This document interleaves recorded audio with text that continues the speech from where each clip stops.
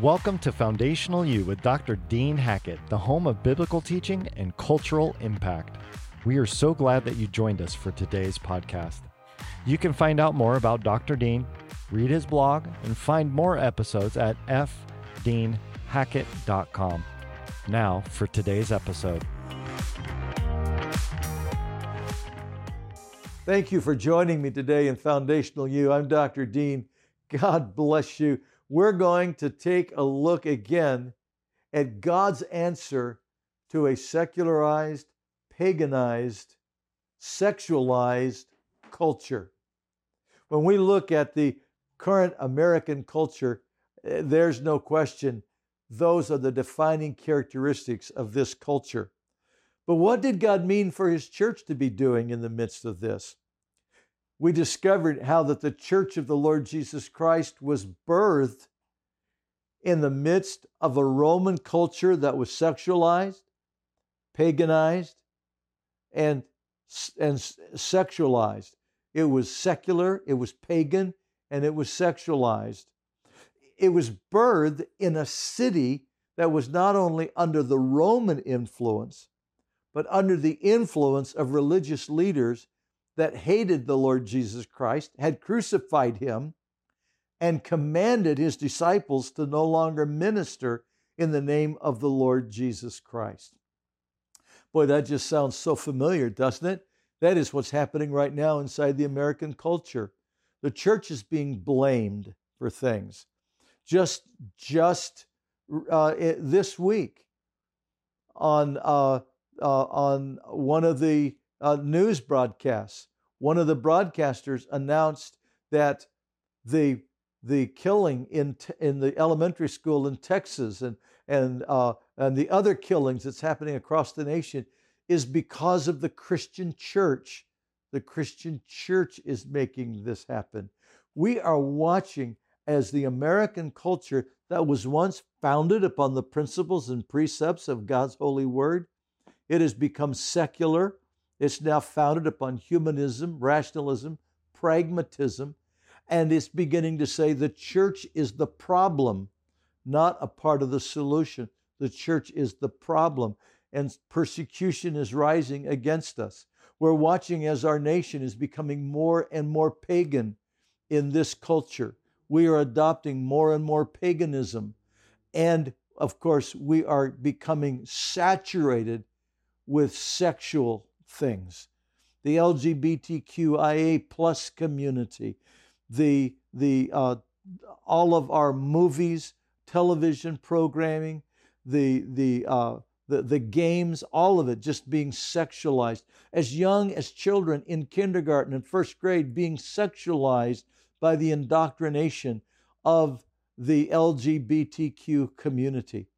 Almighty God says to you and I, but into this culture, I build my church, and the gates of hell shall not prevail against it. Now, what in the world makes that possible? How can the church in this culture, when we're having less and less influence, when we're becoming less and less listened to, how in the world can we become what Jesus said? Well, first of all, we must stop being influenced by the culture. The whole woke movement that is now infiltrating the church and weakening the church and moving the church off of center. Moving the church off of center. We're no longer standing solidly upon the Word of God, but we're letting the woke culture influence us in what we believe and how we minister and what we stand for. We must no longer be intimidated by the culture. We must no longer be influenced by the culture. We must stop cowering and compromising. We are compromising the Word of God. What do you mean by that? Well, how many churches are continuing to teach that Jesus Christ is the only way, the only truth, the only life? We're now beginning, more and more of the church is beginning to believe there are many ways to God. There are many ways to God, that Jesus isn't the only answer. Beginning to believe, well, all religions have a validity to them. All religions have some measure of validity to them. Even in some of the evangelical churches across America, they're beginning to teach we need to go to paganism and learn in paganism some of the things that they have taken away and that we can apply in Christianity. They want to syncretize Christianity with paganism. We are watching the church becoming more and more pagan, no longer teaching that Jesus Christ is the only way, the only truth, the only life, the only way to Father, but that there are many ways to heaven. The church is becoming sexualized, adopting much of the LGBTQIA plus agenda and moral values, beginning to say, well, maybe we do need to embrace some of these things. Maybe some are born that way, rather than standing upon the truth of God's word. So how can we make the church that Jesus meant for the church to be, when he, in the midst of a secular, pagan, sexualized culture, when he said, upon this rock, I will build my church, my called out ones, and they will be in the world, but they will not be of the world. They will be in the world, but they will not be influenced by the world. They will be in the world, but they will be the source by which I will crush the gates of hell, and the gates of hell will not be able to prevail against them. How can we be that kind of a church? Well, first of all, we have got to come back and we have got to reaffirm our stance upon the Bible being the infallible, inerrant, absolutely true Word of God. Forever, O Lord, thy word is settled in the heavens. It is the infallible Word of God. And the principles and the precepts of this word are not alterable. Man didn't write this book. We publish it for God, but we didn't write it. God wrote it, and we have no authority and no right to be able to change it, to be able to alter it. This is God's holy word. It is infallible, it is inerrant, and it gives to us an absolute moral code by which to live our life. It gives to us an absolute principles and precepts by which we handle life. We must come back and build the church upon proclaiming the absolute Word of God. We got to be committed that this is God's Word. And here's the second thing we need to do, exactly what the apostles did in Acts chapter 4. When they came under persecution, they went back to the church, they gathered the church, and they prayed, Lord, help us be bold in proclaiming your word. And the church not only must affirm its belief in the infallible Word of God, but we must boldly proclaim it. Into this culture, we must boldly proclaim God's love, mercy, and grace, but we must proclaim that Jesus Christ is the only Savior of mankind. He is the only Redeemer of mankind. We must proclaim to the world that God at this time is holding all people of all nations throughout the world, that he is calling them to humble themselves to him, repent of their sin, confess their sin to God, and ask him to forgive them and cleanse them and wash them in the blood of Jesus Christ. Because the only redemption for mankind is found in the death, burial, and resurrection of the Lord Jesus Christ, and his blood washing and cleansing them. The only redemption is through his blood. As it says, for by grace are you saved through faith, and that not of yourselves. It's a gift of God, not of works, lest any man should boast. For we are his workmanship, created in Christ Jesus unto good works, which God hath before ordained. For by grace are you saved through faith. Faith in what? Faith in the death, burial, and resurrection of the Lord Jesus Christ, and faith in His blood, that His blood will wash, that His blood will cleanse, that His blood will adopt them into the family of God. Because why?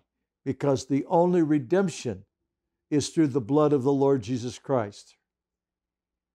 That we are redeemed by the blood of the Lord Jesus Christ and the regenerating power of the Holy Spirit that makes us a new creation.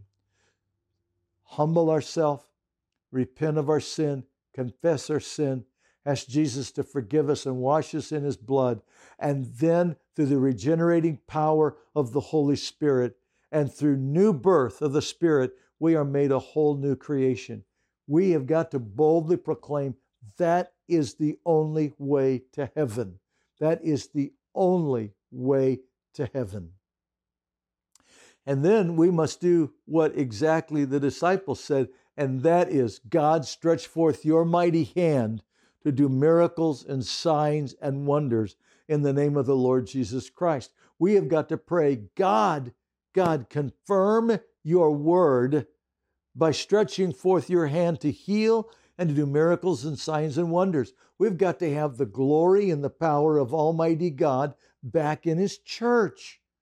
When Jesus said, he that believes in me, the works that I do shall he do also, and greater works than these shall he do, because I go unto my Father, He was saying to them, I want you to go and be doing the same things I did. And so what did He say? Preach the gospel. Go into all the world and preach the gospel. And he that believes and is baptized shall be saved. He that believes not shall be damned. And in my name, they that believe on me, in my name, they shall cast out devils. They will speak with new tongues. They shall take up serpents. If they drink any deadly thing, it shall not harm them. They shall lay hands on the sick, and they shall recover. That's what Jesus meant for His church to be doing. We got to proclaim the absolute word of God without compromise, but also be praying that God will confirm His word with healings and miracles and signs and wonders, stretching forth His mighty hand.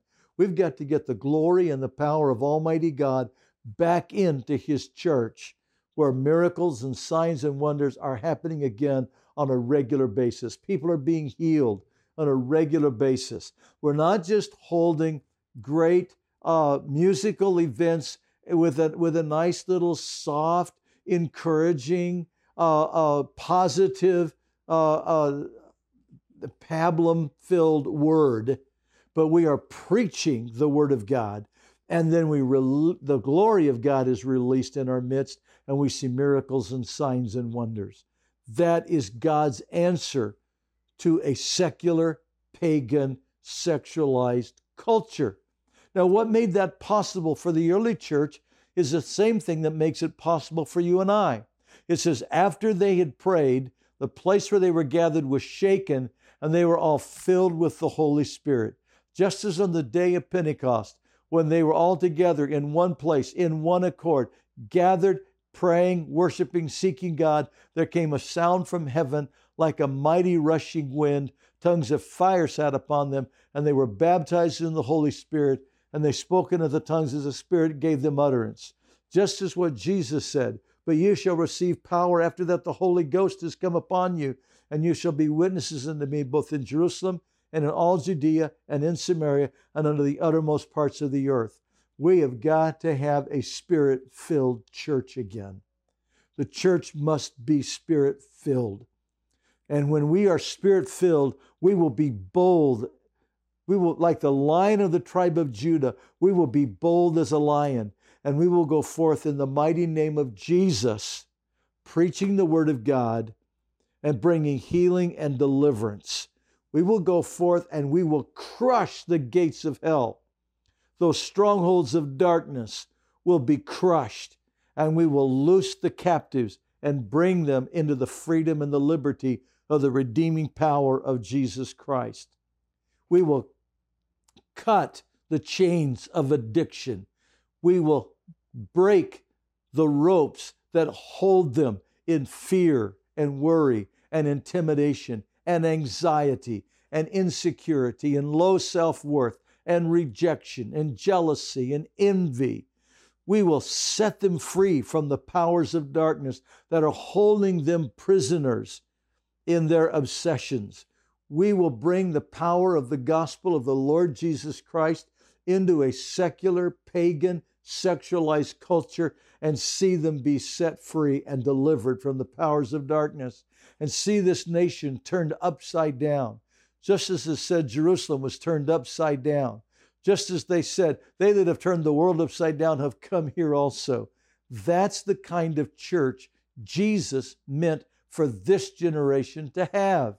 That we would go forth in the might and power of the Holy Spirit, boldly proclaiming His word, and Almighty God stretching forth His mighty hand, confirming His word with healings and signs and wonders and miracles, and watching our nation turned upside down. That's the answer for our nation and for our culture. That's the answer for every nation of the world. That is God's answer for every nation, for every culture, for every people of all generations, from the book of Acts until Jesus comes again. That's been His answer. Upon this rock, I'll build my church, and the gates of hell will not prevail against it. Do you believe the Lord Jesus Christ, when He said, I'll give you the keys of the kingdom, and whatever you bind on earth will be bound in heaven, whatever you loose on earth will be loosed in heaven? Do you believe the Lord Jesus Christ when He said, whosoever believes in me, the works that I do, shall he do also, and greater works than these shall he do, because they go unto my Father? And He preceded that statement with saying, truly, truly, I say to you. What He was saying was, I am telling you the truth. It's absolutely the truth. He that believes in me, the works that I do, shall he do also. Do you believe that? Do you believe that Jesus said, in my name, they'll cast out devils, they'll speak with new tongues, they'll take up serpents. If they drink any deadly thing, it shall not hurt them. They shall lay hands on the sick, and they shall recover. Do you believe Jesus' words? This isn't the words of some organization. This isn't the words of some religious group. This isn't the words of just one guy named Dean. This is God's word saying to you, this is how I'll build my church, and the gates of hell won't prevail against it. This is how I'll build my church in a secular, pagan, sexualized culture. I'll raise up my church, and my church will crush the powers of darkness. Powers of darkness won't be able to resist it, because my church will go forth in my name, boldly doing the work I called my church to do. Praise God. That's the church Jesus is building. I want to thank you for joining me today in Foundational You. I pray that this has encouraged your heart and that you'll share this with others, because this is God's answer for our world today. God bless you. Thank you for being with me. I look forward to you joining me in our next podcast. Thank you for joining us today. This Christ-centered biblical training is a ministry of Spirit Life Ministries. We hope that you are blessed by this podcast and share it with your friends and colleagues. For more information or questions for Dr. Dean, please contact us at the website fdeanhackett.com.